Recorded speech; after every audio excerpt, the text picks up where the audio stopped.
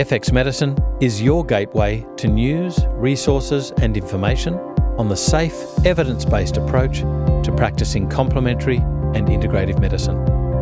Visit fxmedicine.com.au to sign up for e-news and stay up to date with the latest research, podcasts and industry information.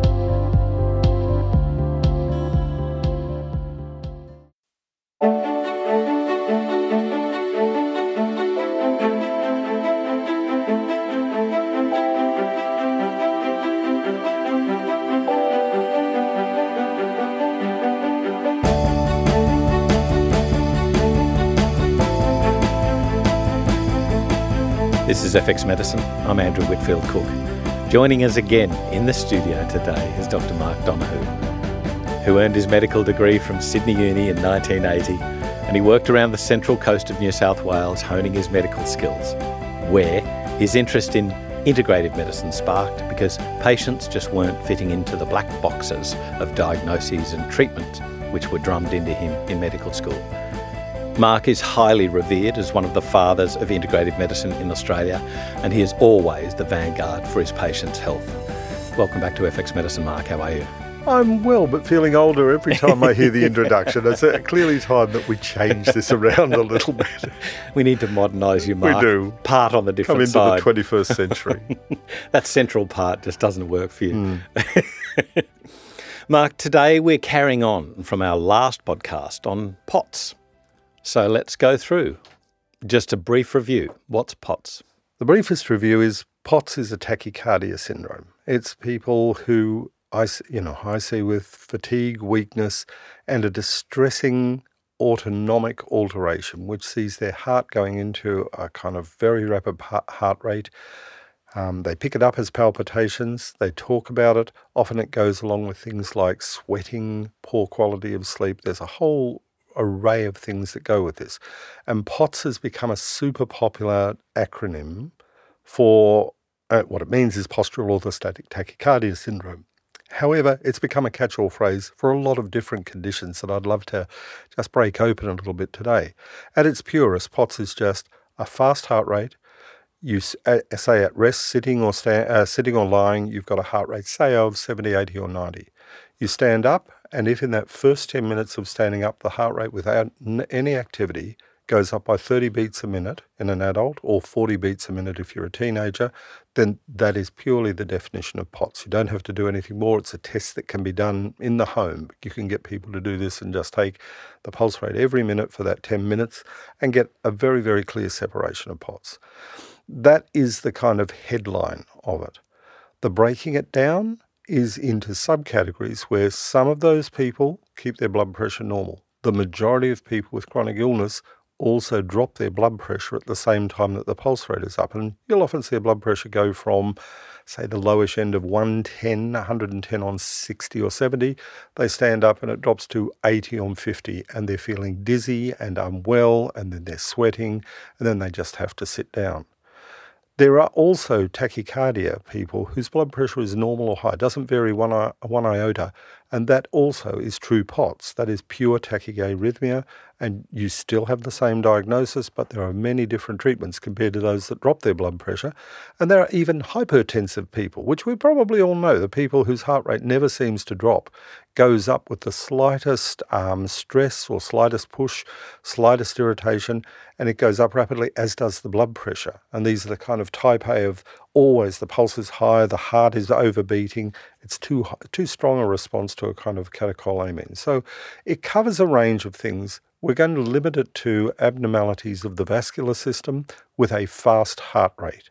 And then we can break that down a little bit as to what if your blood pressure is dropping? What if your blood pressure is stable? How do we slow down a heart to make it run more efficiently? So today, we're going to break that down into what's the different types of open quotes, the kind of air quotes, POTS. What do we do as practitioners about each of those different types? What are the treatment options? And what's effective and ineffective? And so we're in an area, cardiologists hate it. Cardiologists always think, I'm going to come to a conclusion about this. I know what this is going to be. And routinely they'll say, there is no cardiovascular disease. There is no damage here. You don't have heart disease. Go home and rest. And usually what they'll say is, don't stress yourself, which is, of course, a stressful thing when a person has got heart symptoms. Don't stress yourself forever. Yeah. You have got heart symptoms, you think you might be dying, and that's one really important thing. A lot of the patients, when they drop their blood pressure, have this sense, what we love to call in medicine, a sense of impending doom. Like every time I come to do a podcast here, there's a sense of impending doom. And they say, I feel like I'm going to die. Now, they're not going to die. This is a fast heart rate. It's 120, 130 you don't know that when That's right. But that does give a little bit of a clue, because when blood pressure drops, the body's response is, hell, I've lost blood somewhere. And that's usually very bad news in evolutionary terms. So that sense of impending doom is, in fact, a very reasonable response of the body to say, where's my blood pressure? Where's my fuel supply? What's happened? And so that's where many people literally fall to the ground. Lots of people with the hypotensive POTS keep on collapsing, keep on having these syncopal attacks. And weirdly, they go to hospital. The hospital says, nothing wrong with you, we'll just stick a saline drip in, 2 litres of saline, and these people are bounding out saying, wow, that's curative. The doctors in the hospital interpret that as, well, that's a placebo effect, so it just proves that these people are crazy. It doesn't prove that at all. 2 litres of saline. Transient doesn't mean placebo. Yeah, that's right. Mind you, if it's repeated, I guess the whole thing is that you need to prove to somebody that a doctor can only see what a doctor can see. Yes. And if they can't see it, how do you know it's happened? Monitoring, Holter monitors, things like that. There are these new blood pressure monitors, right? The home blood pressure monitoring. You've got a watch these days. Well, you have got that, but when you're monitoring blood pressure, you can't get away from the fact that the SFIG has to expand and it hurts, and you know when you're being monitored. So it never got over the white coat hypertension as much as we wanted. This is white coat hypotension, but if it keeps on inflating every hour at night, it also disturbs sleep for that night. And so we have the complexity of, how do you ever find out what the blood pressure is really doing without your measurement interfering with the very process? We can get the watches and things following the heart rate and making sure there's dipping of the heart rate, making sure that the interbeat variability, which is heart rate variability, is expanded at night. So there are indirect measures we can get. But the best and simplest thing, as you said, is a Holter monitor. Put something on that just watches the pulse rate all the way through the day. I've got to say that when the Holter monitors are done, they report saying there's no cardiovascular disease, but, there are no ventricular ectopics. There are none of those, which we don't think there are. But it is interesting to see that kind of heart rate variability. But now you can do more on a watch. A good sports watch will do that measurement better than the others, because you've got to wear chest monitors and it varies your day around. But I would say nearly everybody who's got what seems to be POTS, that rapid heart rate rise with or without blood pressure variation, deserves to see a cardiologist. Why? Because there are serious conditions, adrenal conditions and vascular conditions, that can be confused with this. And the best thing that I think happens is the good cardiologists say, no, this is POTS and it's not part of my area of expertise. Go back and try the following XXX, which we'll talk about today.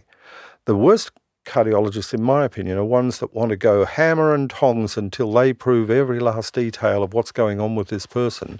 And $25,000 later, and a lot of interventions like tilt table testing and other testing that leaves people sick for days or weeks afterwards, they will pursue it till the bitter end. And so one of the jobs, I think, of us as integrative doctors and of non-medical practitioners is to be aware that the 90% likelihood is that this is a benign condition that we can go and help the person look after, but we've got to take the curse off it by having a cardiologist say, yep, this is nothing serious, but stop them from going down that road of interminable investigations that lead nowhere. But importantly, you've got, 3 to 5% of the Australian population with atrial fib, which requires treatment. or you're at risk of stroke. Yeah. You know, there are certain conditions that we've got to be aware of to differentially diagnose from.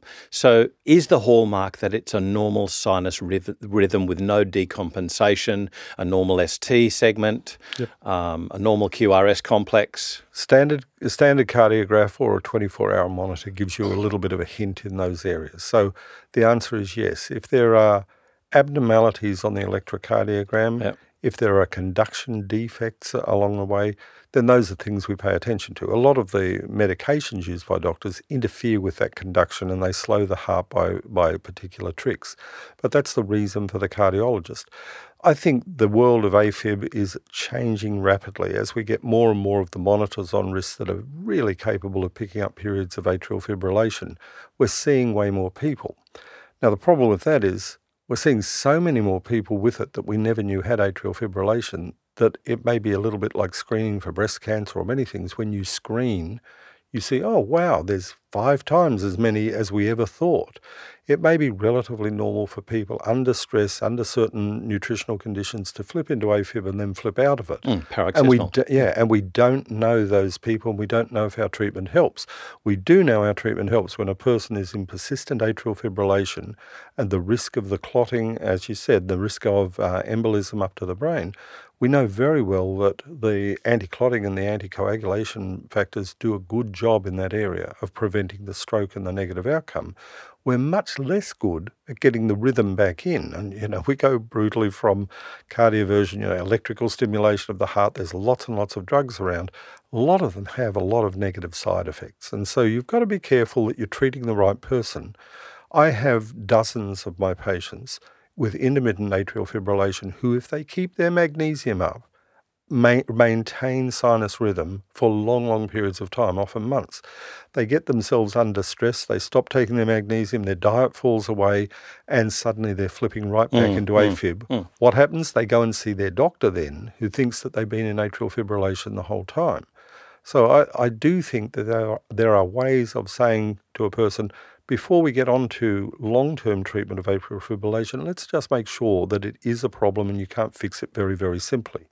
And that use of the magnesium, that 300 milligrams or so a day, people who are inclined to take it can remain in sinus rhythm if they don't have a cardiac defect in the first place.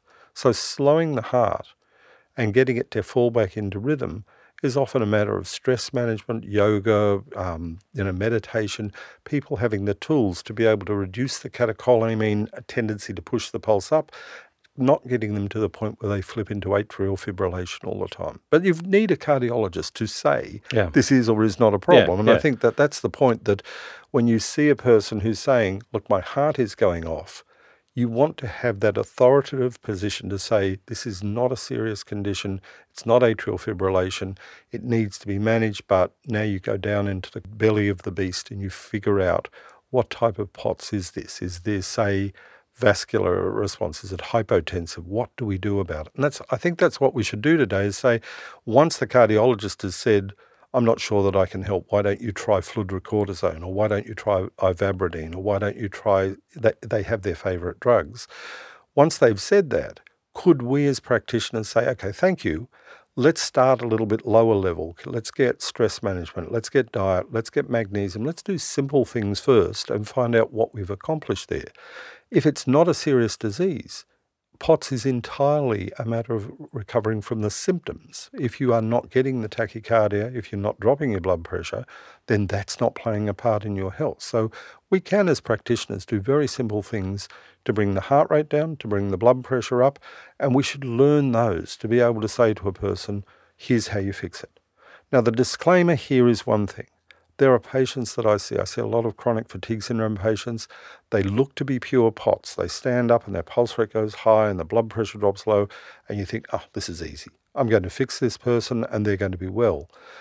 There are dozens of my patients now who I've fixed with the POTS. The heart rate is stable, the blood pressure is stable, and they are no better than they were before. So I don't want to get into this thing of it's all POTS. POTS becomes just a throwaway term that we say, you've got POTS, as if, what can we do about it? What we do know is that half of all POTS patients are triggered by a viral infection. lots of chronic fatigue syndrome patients are triggered by a viral infection. There are two different things going on here. One of them can be neurological autonomic, but fixing that peripheral thing doesn't always fix the underlying condition. So you need that disclaimer to say, even when you get POTS right, plenty of patients may still be unwell for a post-viral reason that has nothing to do with their vascular system. When you've got a normal sinus rhythm and the cardiologist has given the all clear that there's nothing heart-related driving this condition. No pathology of the heart. No pathology of the heart or associated vessels. What about things like baroreceptor, pathology, dysfunction, issues with, renal reabsorption, natriuretic hormone. Yep. So how far does one investigate before saying it's okay? For instance, I'm really interested in the link between POTS and IBS. Yeah. So there you're talking about the gut, brain, heart, vagal nerve link. I think that you've hit right on the issue that once you know it's not the heart, it's the control system of the heart. It's the way the body interprets a stress response, and the old, Hans Selye type stress response of it could be physiological, viral, it could be emotional, it could be just about anything. But the way the bodies respond in a stress response has high variability in the community. And a lot of the time what we're trying to pick is what's the stimulus that tells the body to go into this state? Can we undo that stimulus? Now, sometimes it's really straightforward. You assess them nutritionally. They've got really low magnesium levels, a surprising number of people. Serum? Serum. I do the red cell magnesium still. Yeah. I know that the serum and those correlate, but the red cell is, I think, better. But low red cell magnesium can be a bugger of a thing to pick up. We do think that in chronic fatigue syndrome there are these things called magnesium-calcium channelopathies and sodium-potassium channelopathies, where the body just struggles to keep the intracellular magnesium at a sufficiently high level. But you can use the mass effect. You can just say, here's an extra 300 or 400 milligrams of magnesium, and you can force feed the body a bit of magnesium so that it is there to balance the calcium channel. And a lot of the work is being done now to say that magnesium threonate may be better in doing that job than magnesium glycinate, partly neuromuscular, partly autonomic. And the threonate at the moment is just way more expensive, so we tend to use the cheapest and easiest available. We saw that with lipoic acid. Yeah. I remember the day when it was exorbitant. It was worse or better than gold. And they come under control eventually. And then bang. Almost overnight, it quartered in price. Yeah. So, if like Viagra. Sufficient, I think that has a patent issue, and I'm not sure that magnesium's got a patent going for it yet. But I do think that you've got at least simple tools like that where you can say, if the magnesium is low, treat the low magnesium. It's still pathology. It's just not heart disease. It's autonomic. There are people, the COMT supersensitives, the ones that can't clear the catecholamines from their receptors. They're always a little bit tricky. They're always over-responders in a particular way to stressors. And so a moderate to us stress, in my mind, a moderate stress of standing kicks in to suddenly push the heart rate to 140 beats a minute. And the pulse rate and the blood pressure are therefore fighting against each other to try and maintain fuel supply. So when that happens, when you can find your identifiable thing, the other thing I would point out over and over is people who become vegan and vegetarian, a year or two after they become vegan or vegetarian, watch out for the B12 levels that do drop away. There are a lot of methylation issues that go on in the background here, and people do head into vegan diets, feel great, and then find that the running out of the B12, when the stores kind of run out, they start to get methylation issues going on, they get viral issues going on, they respond poorly to viral infections, and then one day you get this kind of a response. Now, if you can get in nice and early, simply restoring B12 levels has helped a lot of patients get their rhythm back. It sounds like a dance thing, I know, but it helps them get their rhythm back, and it helps stabilize the heart. Now, it may be via, methylation of catecholamines. It may be for a whole lot of different reasons, but we should always focus on there's a whole person there. This is not a heart with a high pulse rate. This is a person whose heart is responding not pathologically, but in an abnormal way to stresses. So those are the divisions. There are some easy, simple things you get out of the way. The other thing is there are people out there who believe that you've got to drink 5 litres of water a day to wash your kidneys out. And those overhydrators, the people who are just taking the advice of drink water, wash out their sodium, they wash out their potassium. The urine can never be as dilute as the water you're drinking, and you've got to be very, very sure that you're matching it with electrolytes if you're going to go for those high amounts. Right. And so the washout effect is some people just have low sodium because in the passionate belief that they're going to purge toxins from the body and make the kidneys work, they do make the kidneys work, but the kidneys are working to make the most dilute urine they possibly can and often lose that fight. So bringing people down on the water that they're drinking, 2 to 3 litres is fine for water. If you're going to go higher, you have to have salt. You have to have the electrolytes in there to make sure that you are not just washing out all the nutrients and the electrolytes from your food. When you're doing your BUN, your blood urea nitrogen, and your UAs, so your urea, electrolyte, and albumin, are these typically normal, or do you find that they are indeed low in sodium? Yeah, it's not just sodium. So there are 2 groups that I would separate. Lots of these patients have low urea, very low urea. So they sit there with low urea the whole time. When it comes to low blood pressure, then low sodium is typically the thing. So we have this range where we call sodium, say, 135 up.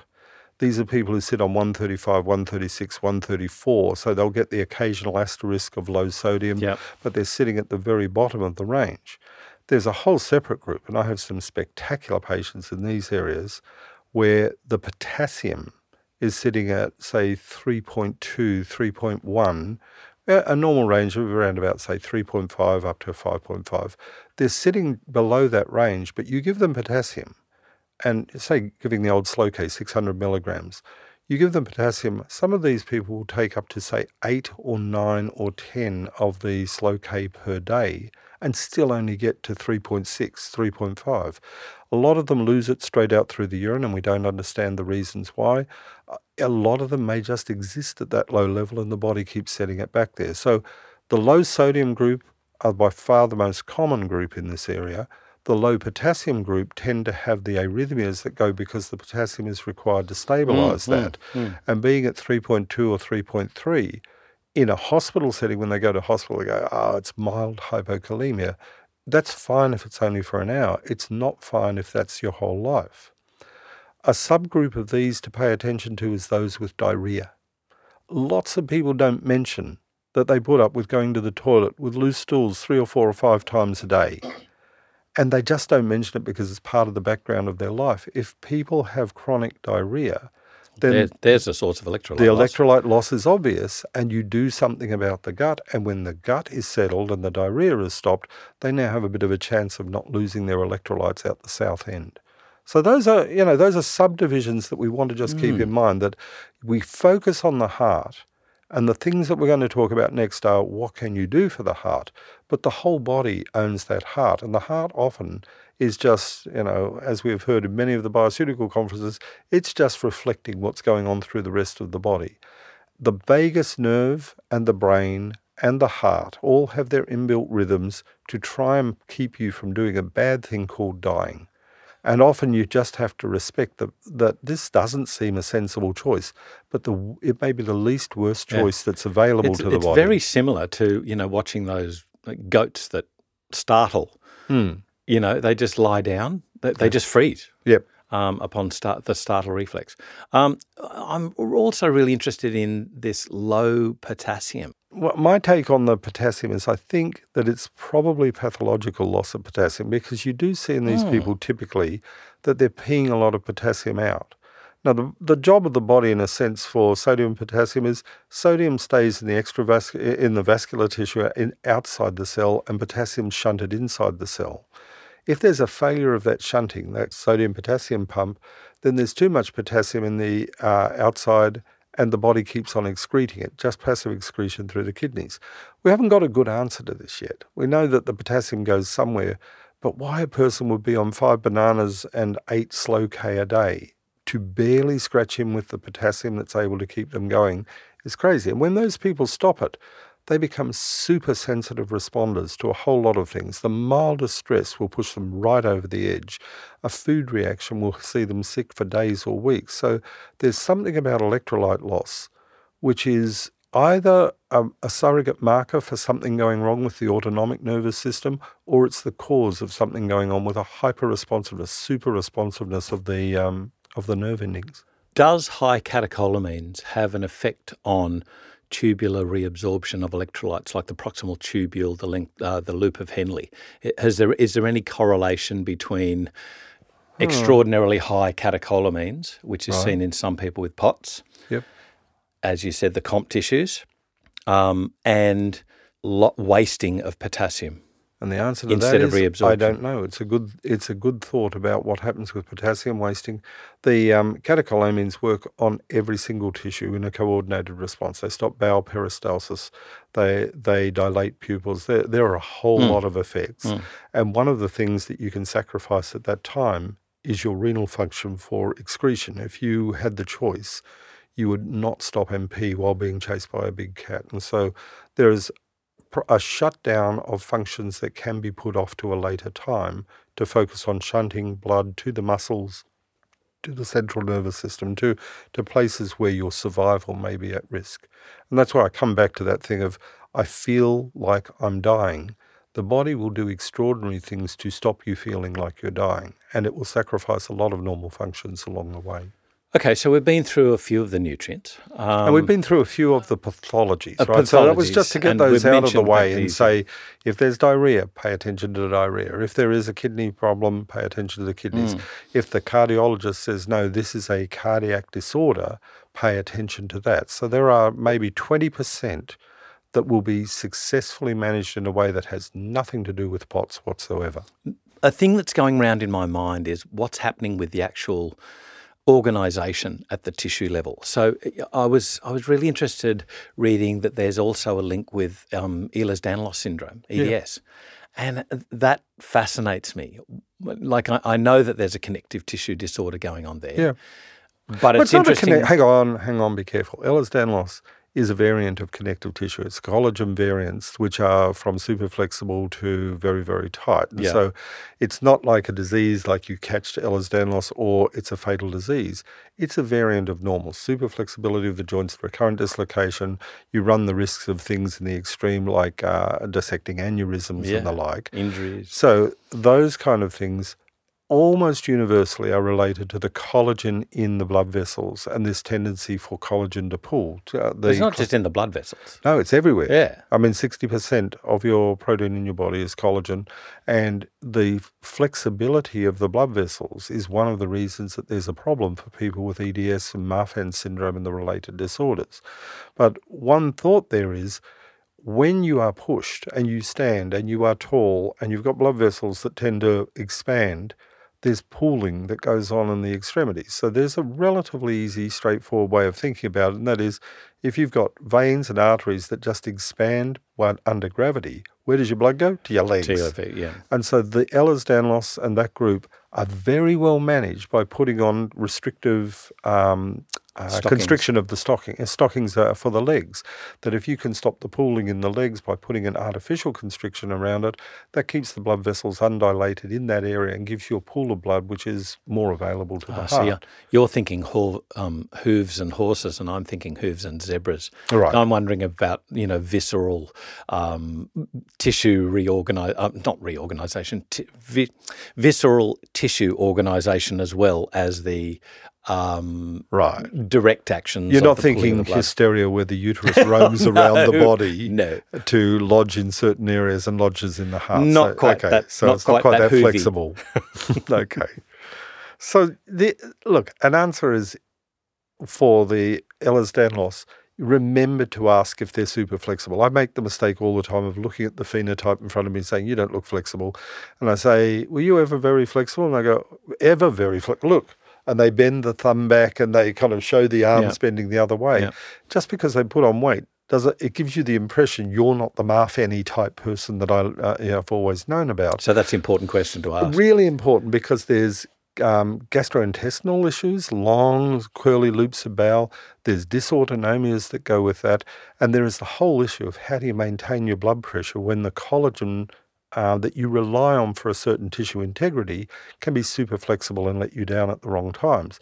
And there are now, Ehlers-Danlos groups are coming out of the woodwork, so their hallmark is the zebra, as we said. Why? Because they have a lot of these odd conditions that are tied together with a common collagen variant. And so I made the mistake overall of saying, it's a collagen disorder. It's not. It's something that in the 21st century, when we're sitting up in front of computers all the time, we stand up, we go to the toilet, that's a difficult thing for them to manage. And they do get the postural or the static problems. They're more the low blood pressure. And as the blood pressure drops, the heart goes, hey, where's my blood? And the brain says, where's my blood? And then the pulse rate goes up to 130, 140 beats a minute to compensate for the dropping blood pressure. And they're ones that I would separate and say, okay, here's our first answer, that if they've got EDS and they look to be the classics where the blood pressure is dropping, then we could do something about the blood pressure just by putting the stockings on and see what kind of a gain is made. There is a movement in America to have these kind of special inflatable, very, very comfortable stockings and restrictions around the arms and legs precisely for this reason.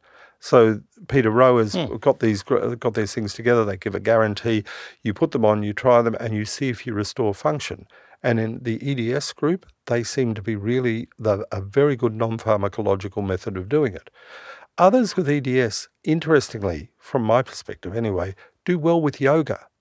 Now, I don't know why. I always think of inversions and things as very, very tricky things to do, but they respond well to yoga. And I don't know if that is a kind of reconditioning of the asanas being something about the reconditioning. I don't know if it's breath control, but they do seem to do well symptomatically with that.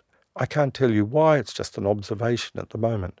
But that's a first subgroup to say, if it is the blood pressure dropping, and that's driving the whole thing, whether that's low vascular volume or whether that for other reasons, or whether that's Ehlers-Danlos and Marfan's type disorders, try the non-pharmacological, try the stockings, try the restrictive stockings, and see if there's a significant improvement. And if there is, that gets you one step towards the recovery of function there. And so when you stand up, you don't automatically go to ground. Speaking of yoga, is there any evidence that you've ever come across looking at I don't know how you'd measure this, but conversion of angiotensin 1 to 2 with breathing rate or depth or rhythm? This is something you should ask my wife, who's been 30 years as a yoga teacher and is doing her studies in that area now.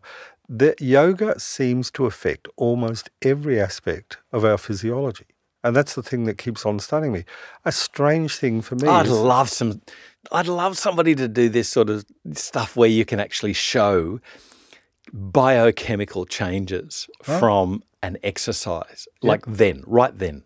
It's been done. As I keep on having that pointed out by my darling wife, the stuff is done. It's done primarily by women, and women in the research community are regarded very, very lowly, and the research never bubbles through to the top where the boys take all the credit. Here. Right.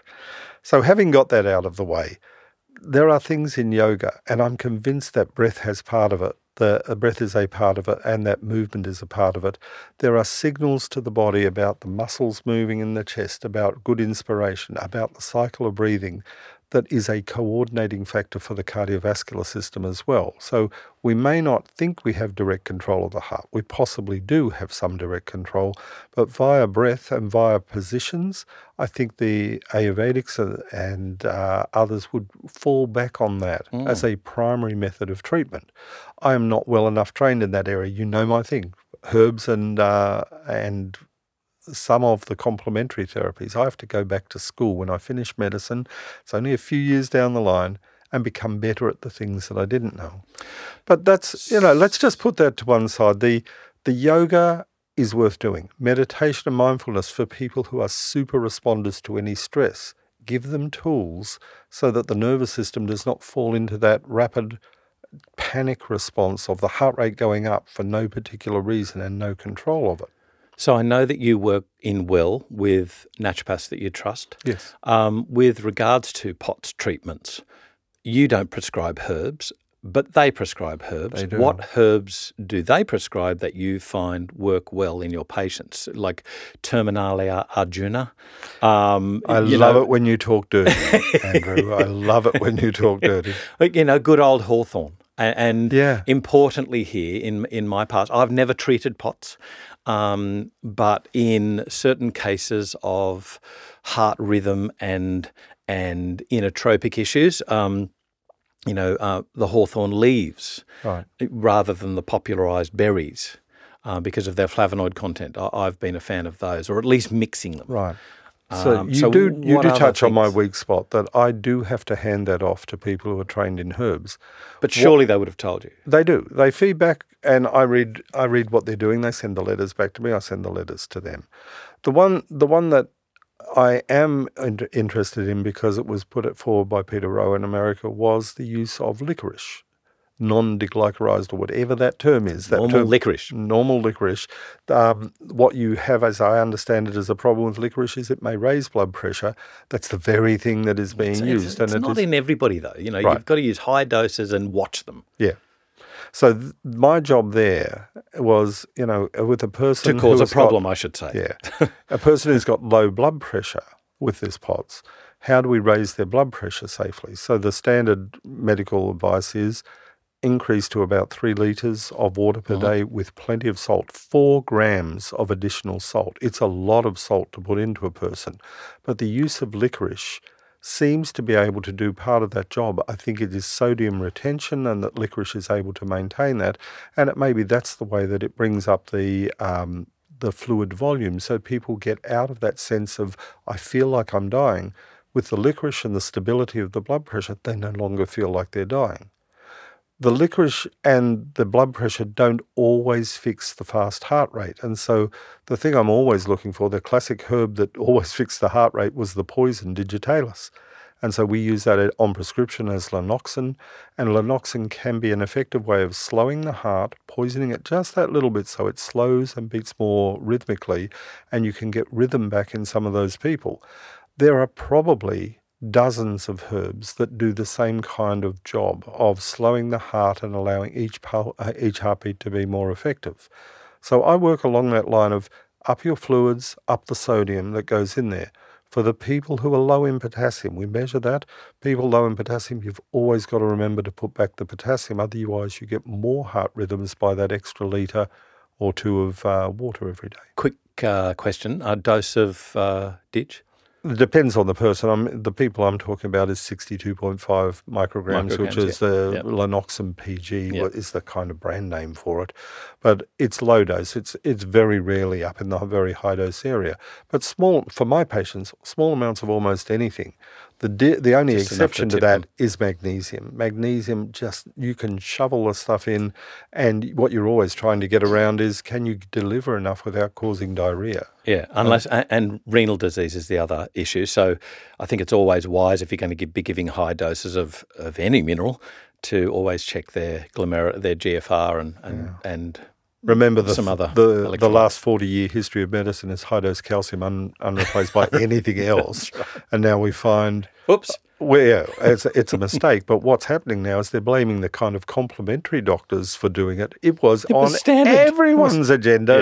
Yeah. This is the danger of supplementation. It's the danger of stupid supplementation, where you give one nutrient at the exclusion of everything else. So we've got those. When it comes to slowing the heart rate, this is something I want to come and ask your opinion on. And the heart rate slowing for us is, you use propranolol or a beta blocker, you stop the adrenaline effects on the body. Beta-lock is a very common drug that we use. New drug is called ivabradine, which slows the sinus rhythm without much else. But I know there's got to be other things that do it. And so that exploration of yoga, what are the vagal nerve stimulation. Vagal nerve stimulation. You're quite right. And I remember this from the recent conference.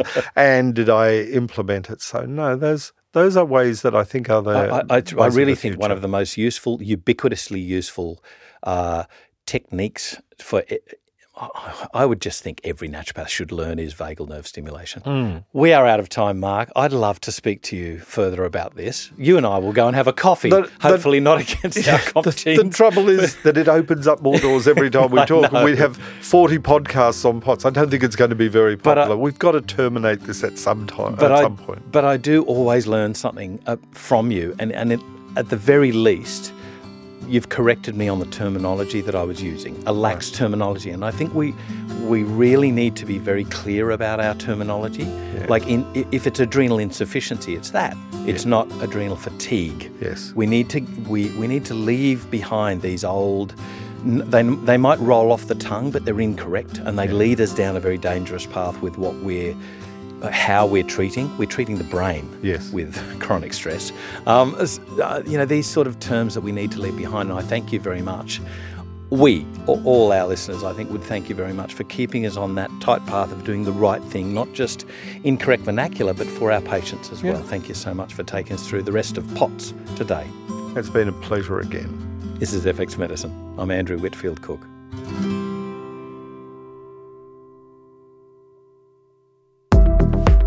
Hi, I'm Dr. Mark Donohoe. Join us for our new podcast series, FXomics. We'll be exploring the new technologies of integrative medicine, including genomics, metabolomics, the microbiome, and many more fields that are transforming healthcare. We're focusing on how they apply to practitioners and how we can incorporate them into our patient care. We aim to make these exciting and sometimes challenging fields relevant to you and your practice. Search for FXomics on your favourite podcast platform, and we look forward to your company.